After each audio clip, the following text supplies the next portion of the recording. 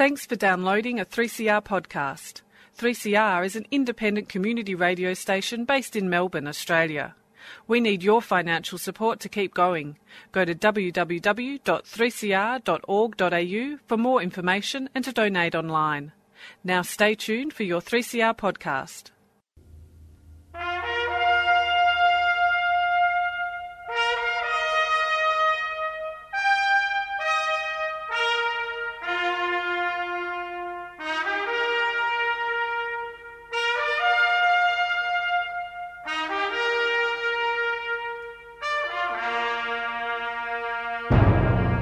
There's the fanfare for the common man. And here we are on 3CR, 12 noon Saturday, with the DOGS program. That's the Defence of Government Schools. Here we are every noon Saturday to defend and to promote public education. And as we say every Saturday, that is education that is public in purpose and outcome. Above all, it's public in access. It's available to everyone, with no strings attached, particularly no economic or religious strings or ethnic strings. And it is also education which should be owned and controlled by the public, and it is the only one that's publicly accountable. And because it's the only one that's publicly accountable, it's the only one that should be publicly funded, because it is public in every way. Private education can never be public, however much it is publicly funded. Now, we have a website at www.adogs.info, and we have a press release most weeks which we read out to you. But if you want to have a look at it, you can go up to our website. Now, this is press release 702. And this week we'd like to talk about the tax system and structural inequalities. And those structural inequalities, of course, come down into the education system.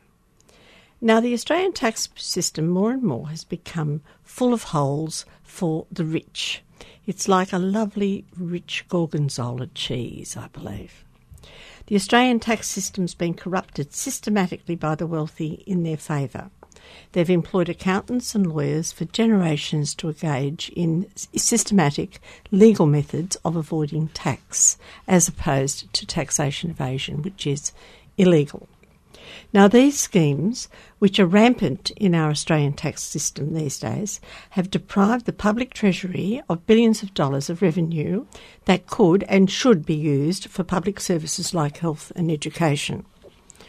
Now, they've done this in the last half century more and more and got away with it because they have had the blessing of the Australian High Court, particularly the Barwick Court. When Justice Lionel Murphy attempted to blow the whistle on transfer pricing in corporate avoidance, that was in 1985-86 with the Comalco case, he was hounded to his death.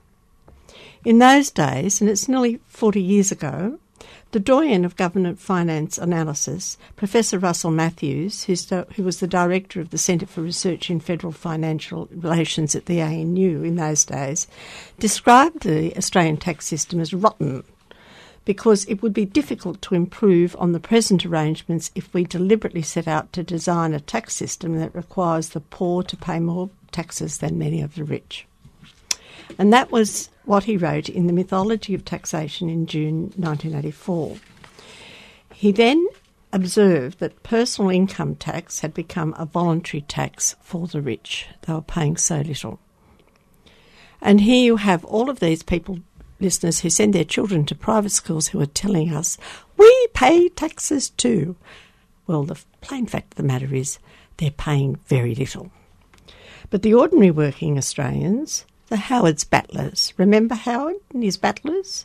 We still wanted services. So in 1999-2000, Howard, with the help of Meg Lees from the Democrats, and they went west politically soon after, attempted to persuade Australian taxpayers that the GST, which is a very unfair transaction tax, which impacts more on the poor than the rich, as we all know, was necessary for the future of a public education and health system.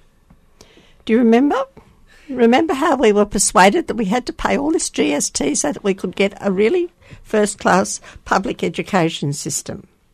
So now we're saddled with the GST, while the wealthy continue to amass further privileges in their private schools, and we still can't get even a little bit of money for the disadvantaged in the public system. And the federal government is still complaining at the lack of money for an equitable system.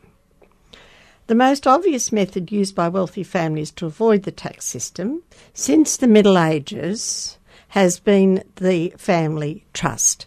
Listeners, don't think that these family trusts that the Fairfax media has been blowing the whistle on are anything new.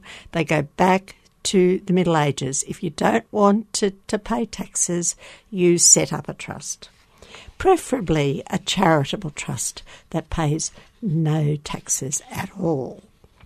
And this method, this family trust method, also enables the wealthy families to pay outrageous fees for a privileged education for their offspring and then claim those fees. In the 1970s, dogs blew the whistle on Prime Minister Fraser's family trust. Prime Minister Fraser, hardly paid any tax at all because he had a family trust. But Fraser was only a symptom, not the full-blown disease. Now, the Fairfax media has recently exposed these family trusts in 4 articles, and you can see them on our website if you want to go back into the age of the last week. But Trevor Cobbold of Save Our Schools has analysed the articles as follows. He calls them tax dodgers and subsidies for the rich, which are robbing funding for disadvantaged schools. The Fairfax articles highlighted the use of these secretive family trusts by the wealthy to reduce their tax payments. It's more evidence of how the avarice of the rich is robbing disadvantaged schools and other public services of much-needed revenue. According to a University of New South Wales tax law expert, Dal Boccabella, tax avoidance through family trusts is reducing government taxation revenue by at least $2 billion a year. Almost all this goes to the richest families in Australia. And data released by the Australian Tax Office, the ATO, shows that almost 90% of the trust assets are held by the wealthiest 20% of income earners. Well, we're catching up with America there, aren't we? Boccabella said that his estimated loss of revenue of $2 billion a year is a conservative estimate of 200,000 trusts, that's less than 1/3 of the total, currently saving $10,000 each per year through tax perks, and he acknowledged that the loss could be much, much greater. So as far as we are aware, this is the first expert estimate for many years of the loss of tax revenue through these family trusts. No one has been talking about them since, well, in my memory, the Fraser years.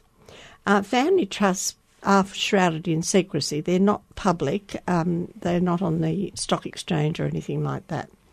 Although, and you can very rarely find them on the corporate website, ASIC website either. There's not even a public register of family trusts in Australia. Transparency campaigners say that the veil of secrecy around these trusts in Australia is shielding tax rip-offs, corruption, money laundering and even terrorism. And the Chief Executive Officer of Transparency Australian, Serena Lilley-White, said last week that the veil of secrecy around the trust makes it an easy way to hide millions of dollars. So you don't even need to go to the islands, to a tax haven like Mr Turnbull does. And he, of course, would have a family trust, amongst other things. The new estimate shows that the use of secretive family trusts is one of the major forms of tax avoidance of the rich because it adds to the billions in tax concessions for superannuation, negative gearing and capital gains that primarily benefit the wealthy. The annual loss of revenue from just these 4 tax concessions amounts to about $35 billion a year. And in addition, the wealthy are avoiding paying tax by rampant use of tax havens overseas to hide the assets and income anyway. The cost of the tax avoidance, this $35 billion, probably a lot more, is borne by the rest of us through inadequate government funding for schools, TAFE and universities, as well as for other services such as healthcare, mental health, public housing, unemployment benefits and so on. So, for example, the federal government claims it cannot afford to fund the $7 billion planned for the last 2 years of the Gonski funding plan. Yet the Prime Minister said last week that the government has no plans to reform family trusts. And it's certainly not going to do anything about negative gearing or capital gains tax. As a report in the Fairfax Press commented, given the potential windfalls to public coffers, failure to look to this way is very puzzling. Now, to compound all of this taxation injustice, the richest families in Australia also benefit from nearly $1 billion a year in government funding for the elite private schools that they send their children to. And here we are getting onto the education question. Not only do the wealthy avoid paying tax, but they get huge subsidies out of the taxes paid by the rest of the community. So their taxation argument that they've used for years, oh yes, we pay taxes too, just doesn't hold water anymore. The sheer scale of their avarice is something to behold. And listeners, over the years, I've always been interested to find how people who get involved in this question of state aid suddenly are up against the avarice of the rich private schools and their supporters, and the people that they pay, of course, their CEOs. Over the years, I've heard people from the Teachers Federation and the New South Wales Teachers Federation and the Australian Education Union say, we just couldn't believe it. We just couldn't believe how bad these people really are and to the lengths to which they will go to get public money and deprive so many children of an educational opportunity. Now, there's evidence of what's going on in these wealthy private schools, and Trevor Cobbold, who's like a little financial terrier, has been out after them for a long time. There are 163 private schools in Australia with annual fees of over $15,000 per annum per student. And some 95% of these schools have over 50% of their students from the top socio-economic advantage quartile and less than 5% from the lowest quartile. And total government funding for these schools amounted to $874 million in 2015, and it contributes to their massive resource advantage over public schools. The average total income per student was just under $30,000, because remember they get a lot of money from the government as well, compared to the average total income per student in public schools of $13,167. And I think that Robert once worked out that you could give a child a pretty good secondary education in Australia for between $14,000 and $15,000 per year per student. That's in a fairly average secondary school. Now, many of these wealthy schools receive millions in the taxpayer funding basket. For example, Ascombe School in Sydney has fees of $34,000 per student in 2015, and 87% of its students are in the top quartile, and they received $3.6 million in government funding, and so on. He's given a lot of examples of this.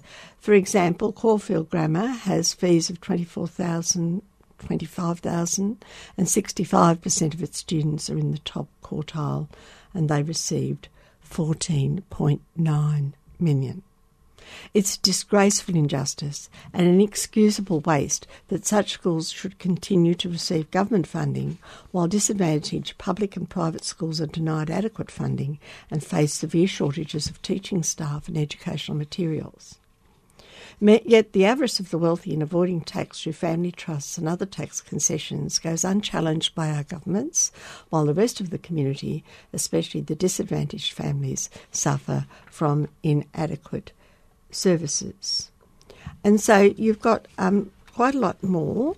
Around the world, pressures mounting, including from the OECD, about all of this. Last year, the head of tax in the OECD called on countries to prize open information about trusts, and he called on countries to establish new registers of company and trust ownership, because it should be a priority for the coalition government and also the Labor opposition. For don't for one moment think that large numbers of members of the Labor Party aren't part of this taxation joke, because they obviously are. Now, the Prime Minister's response to the Fairfax revelations was to defend the use of family trusts as a legitimate business structure and say that the government has no plans to make changes. The Leader of the Opposition, Bill Shorten, was nowhere to be seen on the issue. Interesting. But as Assistant Treasurer in the Gillard government, he had said that we accept that trusts are legitimate business vehicles for farmers and the like. Neither the Coalition nor the Labor have policy positions on the taxation of family trusts, except to ignore it. Family trusts used to be set up by families so that they could avoid probate tax, but they've since been used. Once probate tax was abolished first by the Queensland government under Jelke-Petersen, and then everybody else followed suit, and yet probate tax is the most important tax if you're not going to set up an aristocracy or a plutocracy in any society. But none of this should be of any surprise. And, of course, this is why a lot of our federal politicians and other politicians are on the nose with large numbers of voters. They and their spouses are using these trusts more than any parliament before them, according to the Fairfax Press. Of course, they have been doing their homework.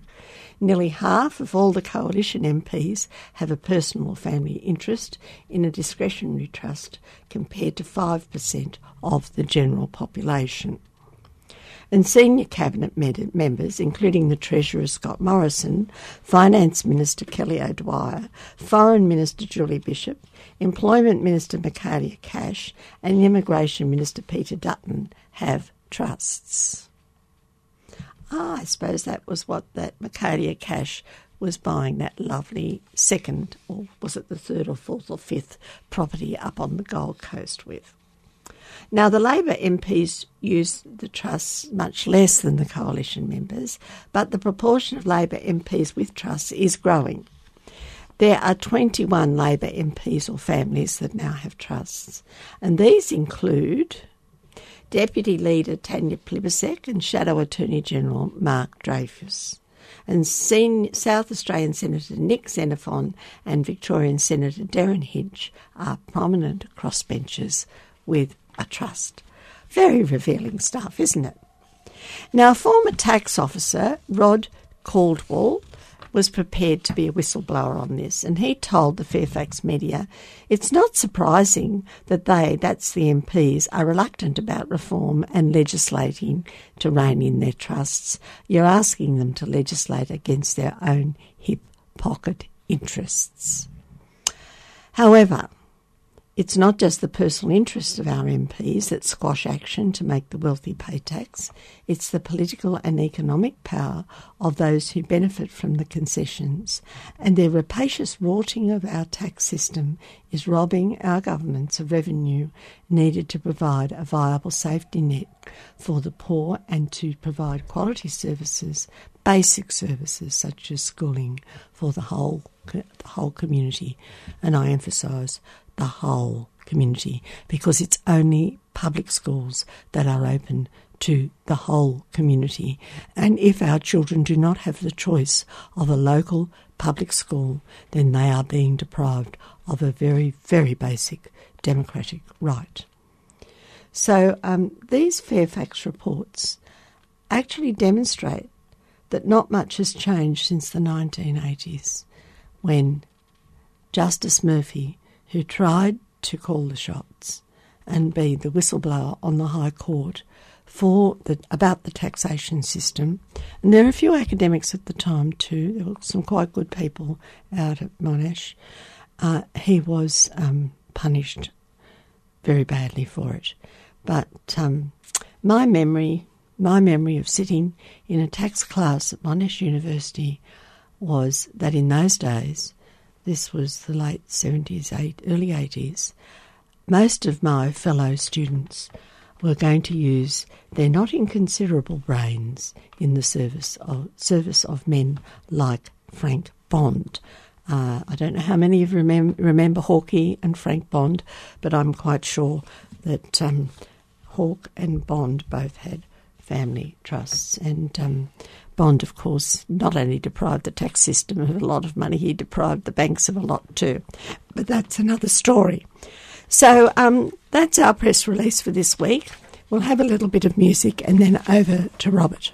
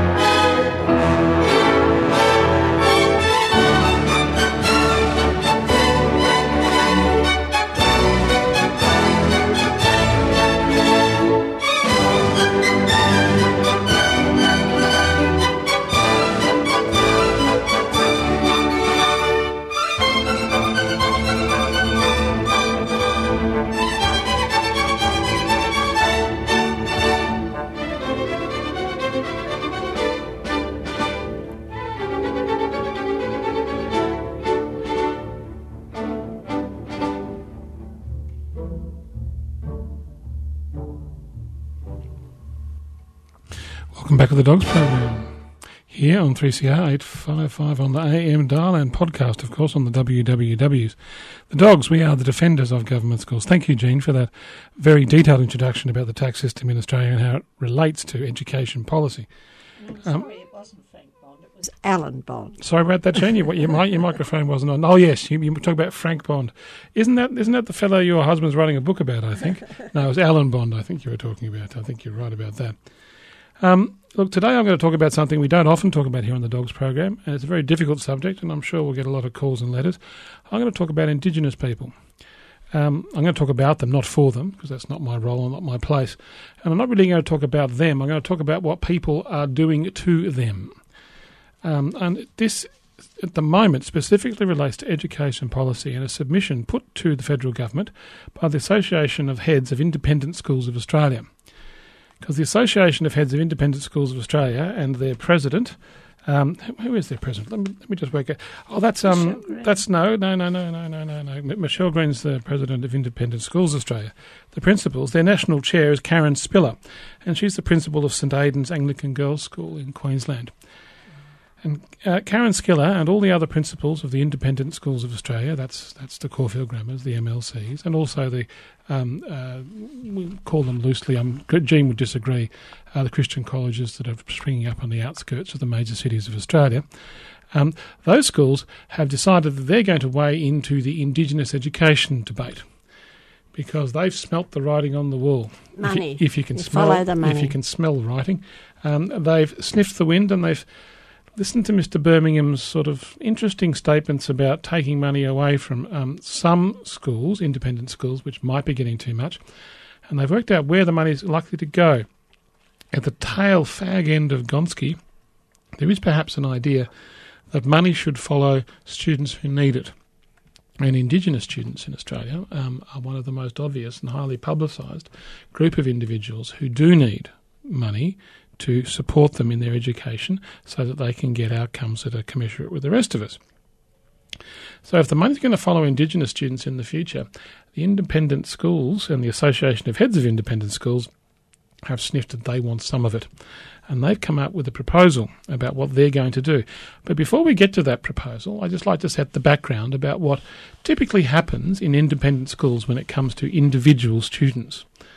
Now, some time ago, but a teacher, an anonymous teacher, in fact it's important that they remain anonymous, they are a whistleblower on what goes on in staff rooms and in independent schools around Australia. And that is, teachers are being forced to sacrifice individual children's futures to improve the school data and the ranking of that school. Now let me explain. Since my school, you can go on the website and look at your school and find out how well your school does. Not your child, but how well your school does. Although there was, during the week, I have to say, a bit of problem with data because some individual students' data became available to the public, but that's a separate question. And a shameful thing that happened actually in the Education Department of Victoria. But let's go back to the My School business. My School ranks schools, how well the kids do.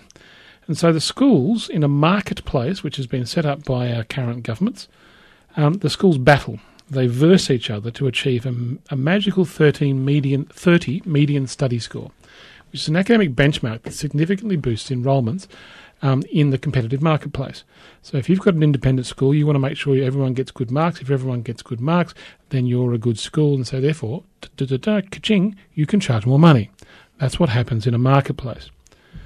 Now, when it comes to ATAR scores, which are the things that happen at the end of Year 12, they used to be the TER rankings and they used to be the VCE scores, but now they're called ATARs, there is a great deal of manipulation being done in independent schools, and it's done in a very simple way.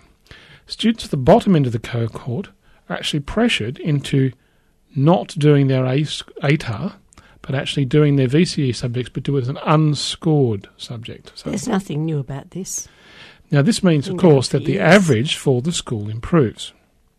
So that is to say, all your bottom students in your independent schools, you say, you talk to the parents and they go, you don't want the pressure of an exam, do you?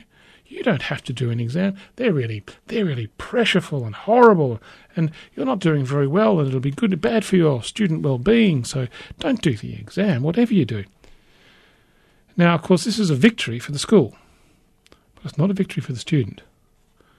And because we live in a marketplace, it's been marketised, independent schools in particular, and schools in the Catholic sector, and dare I say it, although I've never heard of it, some state schools might, but state schools don't have to, because state schools have a completely different value set, separate to the market, whereas, of course, independent schools are completely market-driven.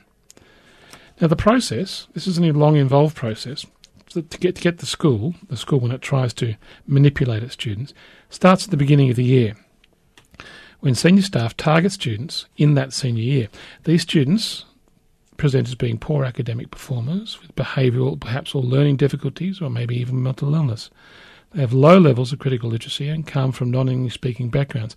Now, as we know, not many of these students exist in independent schools because they're, how shall we say, independent schools, when they come across someone who's behaviourally challenged, they usually have a meeting where they say things like, perhaps your educational outcomes will be better serviced elsewhere, and they kick them out.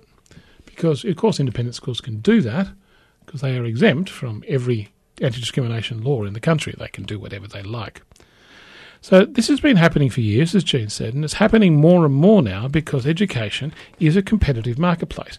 Because, as Christopher Pyne says, competition is always good, not when it comes to education. Not for children. So that's the sort of schools we're talking about. They're the sort of schools that the Association of the Head of Independent Schools, they are the sort of schools that these people run. Now, they've come up with an idea because they want some money and they're buying into the Indigenous education debate. And the way they're doing it, I find, I personally find it disgusting, but I at least expect anyone listening to this with an open mind will find it very disturbing. Because they're pushing for educational apartheid. They're pushing to have separate Indigenous campuses within their current schools that only have Indigenous students, to separate them off from all the other students. This is their proposal. They propose to create what they call satellite Indigenous-only campuses that would reap hundreds of thousands in extra taxpayers' money under reforms from the Turnbull government. And as entirely Aboriginal campuses, these satellite schools would be eligible for maximum government subsidies, maximum, worth tens of millions of dollars and tens of thousands of dollars per student per year. And that would be regardless of the wealth of the parent. That's regardless of the wealth of the family. Now, the idea, I said, is being pushed by the Association of Heads of Independent Schools Australia, and I have a fair bit of detail on that, which I'll be sharing after a little bit more music, I think. And their chief executive, Beth Blackwood, played down concerns about segregation. Well, I'm not surprised she played down concerns about segregation, because that's exactly what it is, and I'm concerned. She says it's not an isolationist approach, but it is. And she also says they do have opportunities to integrate with the wider school community on sports days, and sometimes when they play music together, and in other extracurricular activities.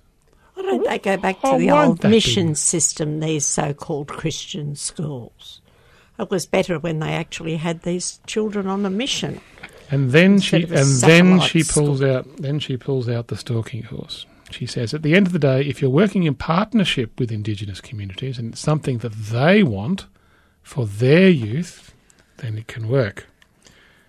So all I have to do is find someone from an Indigenous community to say, oh yeah, look, I want my child to go to a nice, expensive private school. So what they're talking about is they're taking an existing franchise, because that's what they are, like Trinity Grammar or St Kevin's or MLC, an existing franchise, and tell someone from an Indigenous community, your child can come to our school. But they can't come to the proper school because they'll be taking our ATAR rankings down. They'll be dragging down our averages. So we'll fix our problem. Our problem is that we want to be prestigious, but we want to get lots of Indigenous people in because they have lots of money. So we'll put them over there on their own.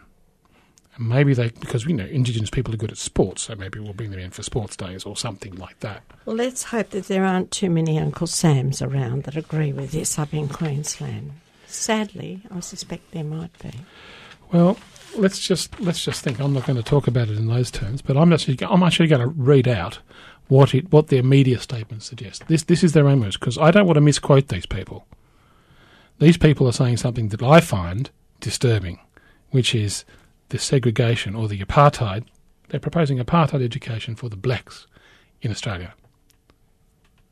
And the chief executive, this is quoting, of the Association of the Heads of the Schools, Miss Blackwood, says that the Fairfax reporting of the pre-budget recommendations is in danger of losing a sense of urgency when it comes to creating educational opportunities for young Aboriginal and Torres Strait Islander students. Their proposal calls for greater flexibility in federal school funding model so that Indigenous students attending what they call, this is their word, satellite schools, or campuses established by existing independent schools, will be eligible for full federal funding, as they would be in the campuses were registered as separate schools with separate ATAR scores. Can they have any ATAR scores at all, Robert? And they're saying they're in a hurry. Here we go. It can take 5 years for a school to achieve registration, says Ms Blackwood. That is 5 years lost when there is an urgent need to close the achievement gap for Indigenous students. There she is, she's pulling it out. The mechanism we suggest is simply a means of fast-track providing using full registration until full registration occurs. She says that Indigenous people have problems with education in Australia today. Well, yes. Yeah, I agree with her on that. The achievement gap between Indigenous and non-Indigenous students in outer regional and very remote areas is now actually up to 5 years. There is a problem, but is the solution apartheid? Well, she suggests it is. She says it's vital that governments maintain a sense of urgency in addressing the needs of Indigenous students. They're critical, and they say that their proposal for an apartheid education, satellite schools, is there to assist in scaling up models that have already proven successful. She's quoting evidence that they're already doing this and it's successful. Well, I think we should examine this evidence in detail after these messages.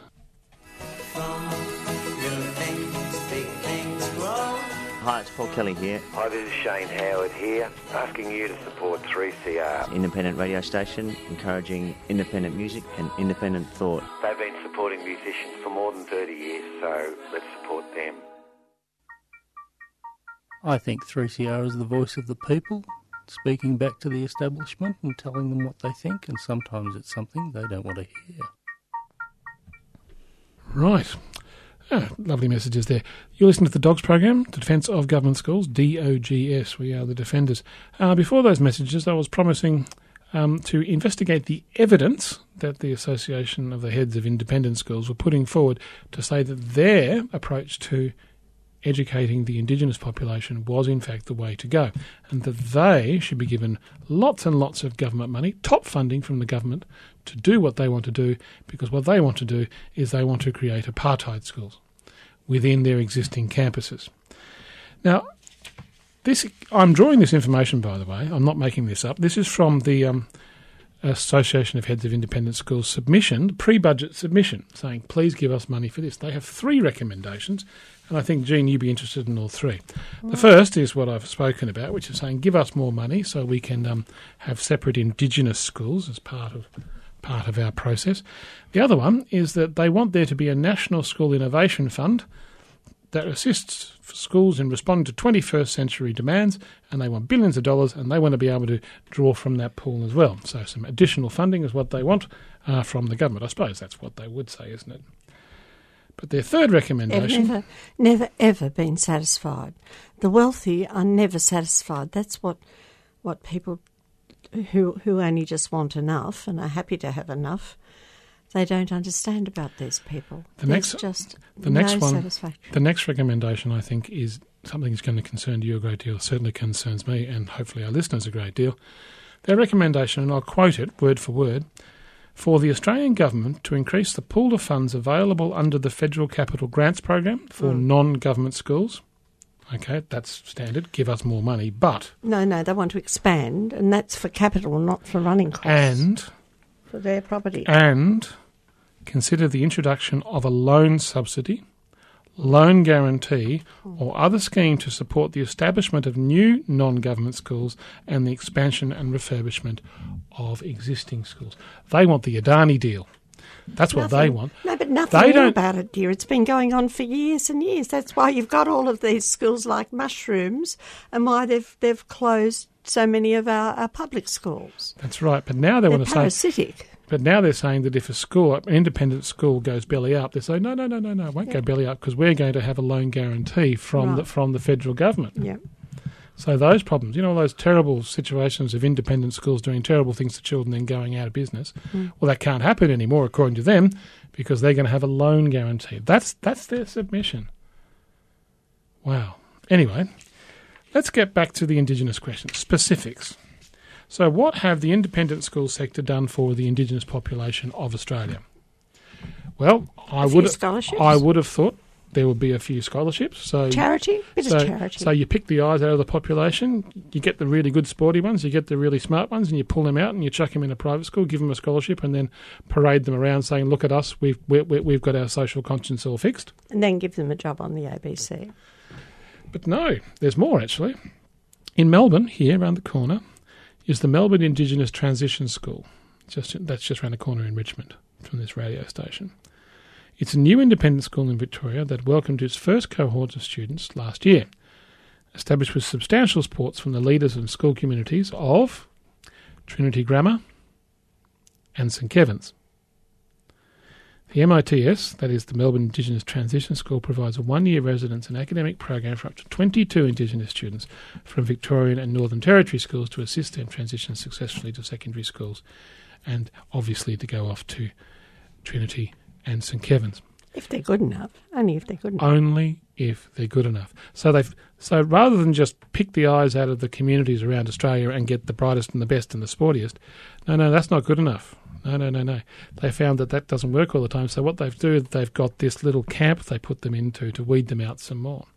So I don't actually think that's a useful use of taxpayers' money, actually. I really don't. So that's one. Here in Victoria as well, there's the Woodley School. That's the Mornington Peninsula. The Woodley School has programs associated with 3 Indigenous communities. One relationship, developed by the head of Woodley Penbank Campus, entails providing assistance in program development and teacher professional learning for primary schools in the remote Northern Territory community. This program also involves primary level student exchange. Doesn't involve many kids, though. I think we'll have to get Mr. Foley on from 3CR to discuss this, don't you? To see what he thinks about all of this. Across all of Australia, And look, there's 3 more, and I'm just going to go through the next 3 more. But these 5 schools are the total contribution of the independent school sector to the Indigenous community in Australia. These 5. Okay, so that's 2 I've told you about. Next one's also, next one's in Fitzroy Valley in Western Australia. That is also established by Wesley College, Melbourne. And the studio school provides, satellite, isn't it? The studio school provides on country provision of Aboriginal students in year 10 to 12. Wesley College serves as a remote campus for the studio school students, and Year 9 Melbourne-based Wesley students undertake a program. Ah, I see. They take the Year 9 students from Wesley here in Victoria. You know how they send the Geelong Grammar kids up to Tintern? Timbertop. Yeah, it's like Timbertop. They send the Year 9 kids out to they go bush for a year and then come back and they're human beings. Well, that's not a bad idea in itself, but you don't mask that as contributing to the Indigenous education of the nation. Okay, here's another one. This is in Sydney. This is the Gora School in Sydney. I hope I pronounced that right. It's a primary school for up to 28 Indigenous students living in the inner city Sydney. Founded and established by the St Andrew's Cathedral School. That's just behind the town hall there on George Street. I used to ring the bells there. Anyway, that's separately registered independent school. So it's not actually St Andrew's School, so those kids their scores don't affect the St Andrew's Cathedral kids' scores. And the Dakinjung Barker School, that's in Wyong in New South Wales.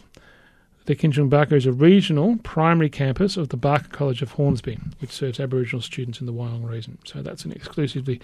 So of all these, I'm going to accept that one in Wyong is actually a proper school. It's obviously only serving Indigenous students, so they've separated them out there. That's just what they've chosen to do, and that's what they're getting funding for. It's like a mission school. So up until this point, the independent sector of the education systems of Australia, their only interest in Indigenous people up until this point involves these 5 schools, probably in total of around about 150 kids in total. They're very small. Up until this point. And I think what they're saying is that we're not going to touch this unless you give us buckets of money. So we've come up with a plan for you to give us buckets of money so we can do the Indigenous thing, feel good, take a lot of money away, not affect our ATAR schools from our proper schools, and create an apartheid system of education in Australia based upon the fact that a student is Indigenous or if they're not. So if an Indigenous student wants to go to Wesley College, they can't. They can only go to the satellite school. Why? Because they're Indigenous. The process itself I find immensely disturbing. And this is what they've written down and put as a submission to the federal government, and they want money for this. Now, the Fairfax media, I'll come back to their article, was not very complimentary about this and did in fact mention that concepts of segregation in education have a deep and very, very troubled history, not just in Australia but all around the world. But we'll come back and report on some more issues after these messages and, I think, a little music. We want to hear from you. Our station is all about serving the community, and we want to know your thoughts, comments and ideas to help shape our future. We're currently asking listeners to take part in a short online survey that will help us get to know you better and understand what you want from your local radio service. The results of this survey will assist us in continuing to be the best possible station we can be, in service of our local community. To have your voice heard, head to our website and fill out the survey. Go to 3cr.org.au/survey or call the station during business hours to organise to do the survey over the phone. Call 9419 8377.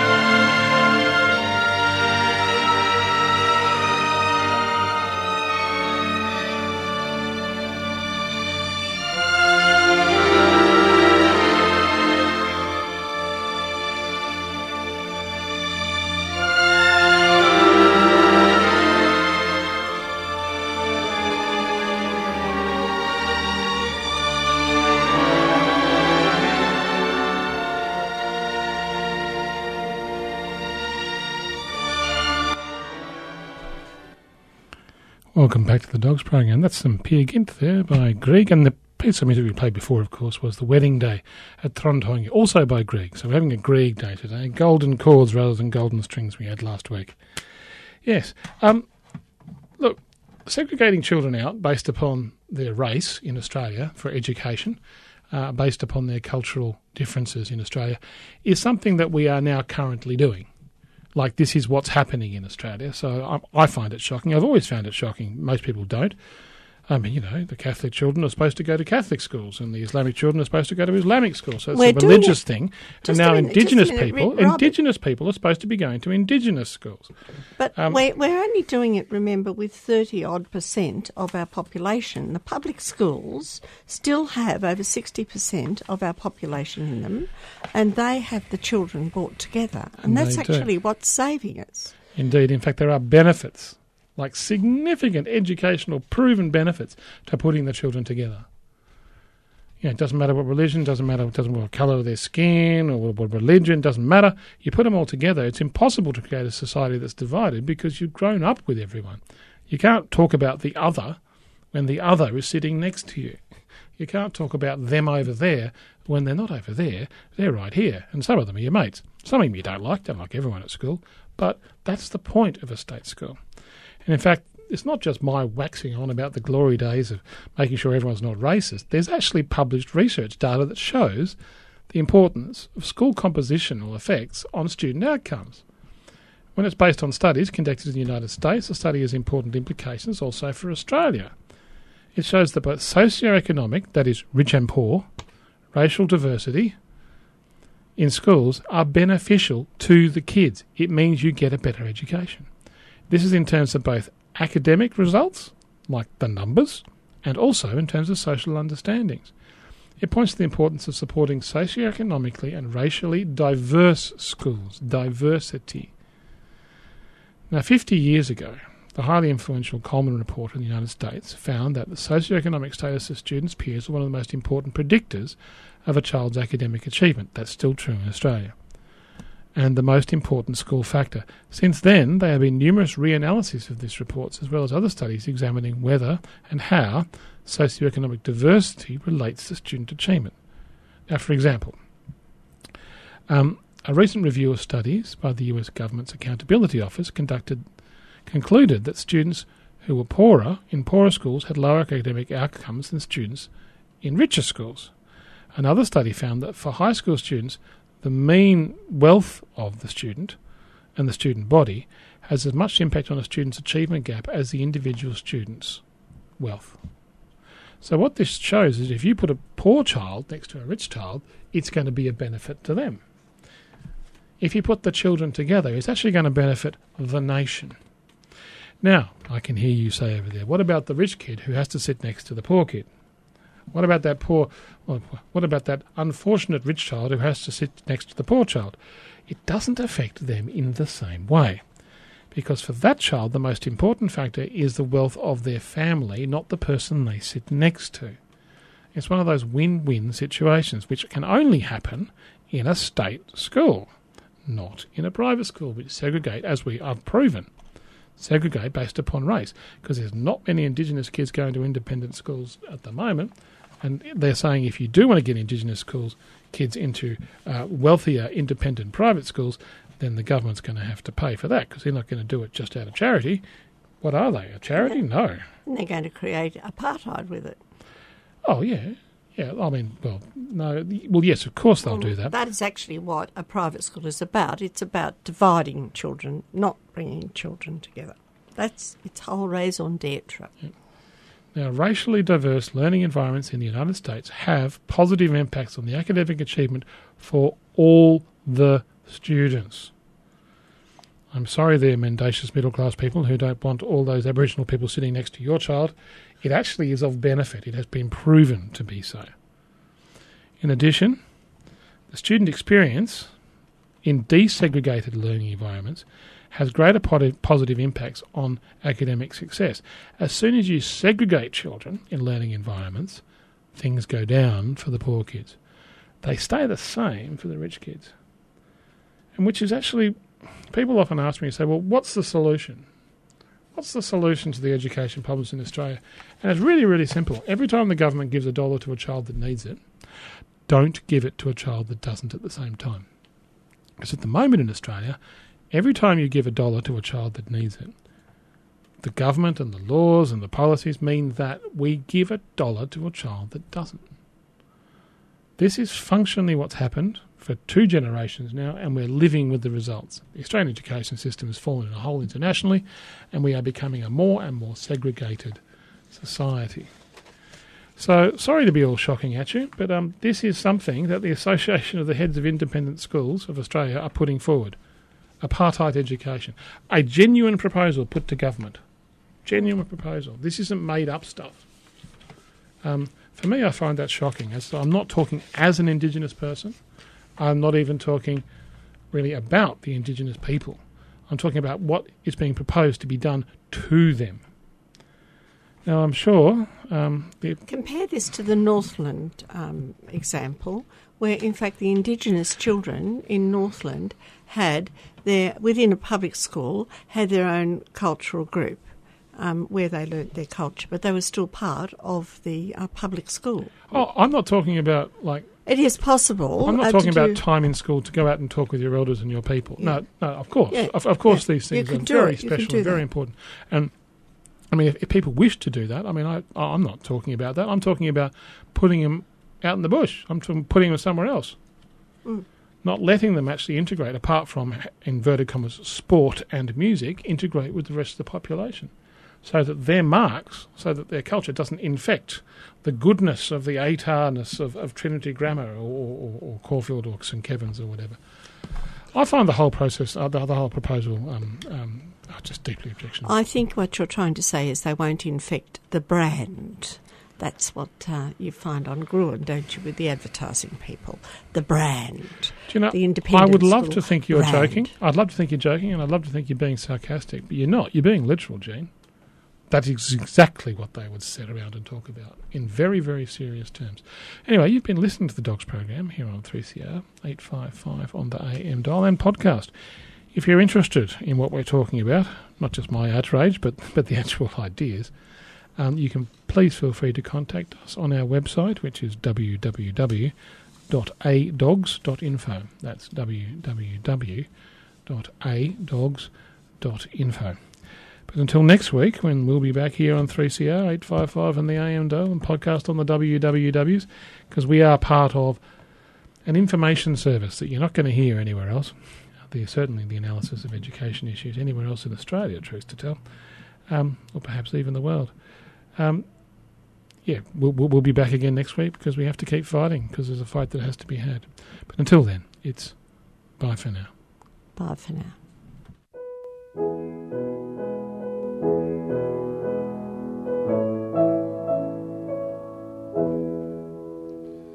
I dreamed I saw Joe Hill last night, alive as you and me. Says I, but Joe, you're 10 years dead. I never died, says he. I never died, says he. In Salt Lake City, Joe, says I, him standing by my bed. They framed you on a murder charge, says Joe, but I ain't dead. Says Joe, but I ain't dead. The copper bosses killed you, Joe. They shot you, Joe, says I. Takes more than guns to kill a man, says Joe, I didn't die. Says Joe, I didn't die. And standing there as big as life, and smiling with his eyes, says Joe, what they can never kill, went on to organize, went on to organize.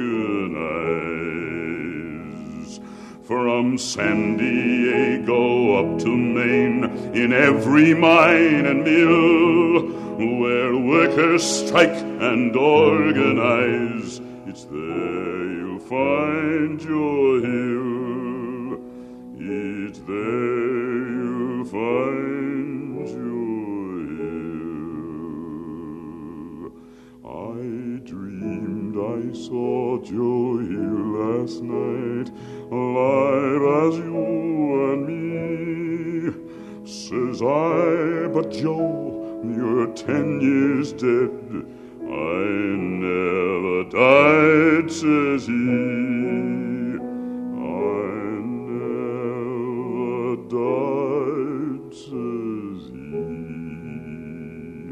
I never died, says he.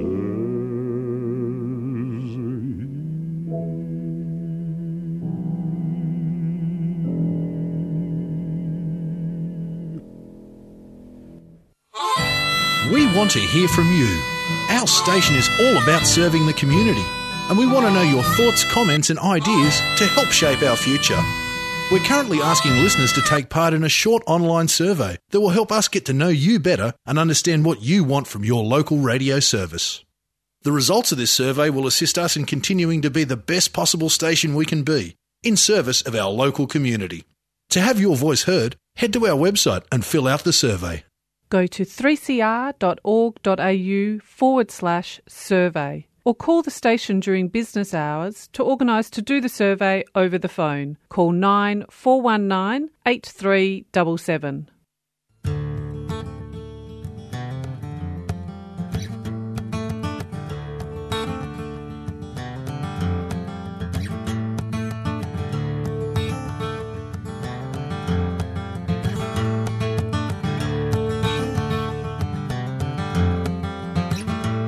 First, you have to have a problem. That part isn't hard. The second step is everybody realizing they're like you. They're holding the same card. Step 3 is finding there's a tactic when everyone believes it could be true. That if all the people work collectively, there just might be something we can do, and everything can change. So quick.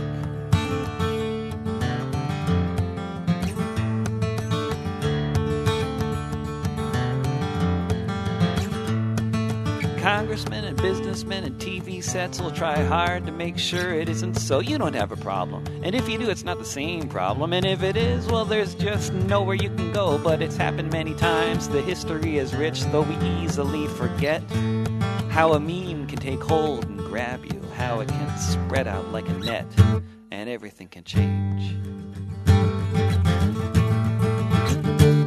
So quick.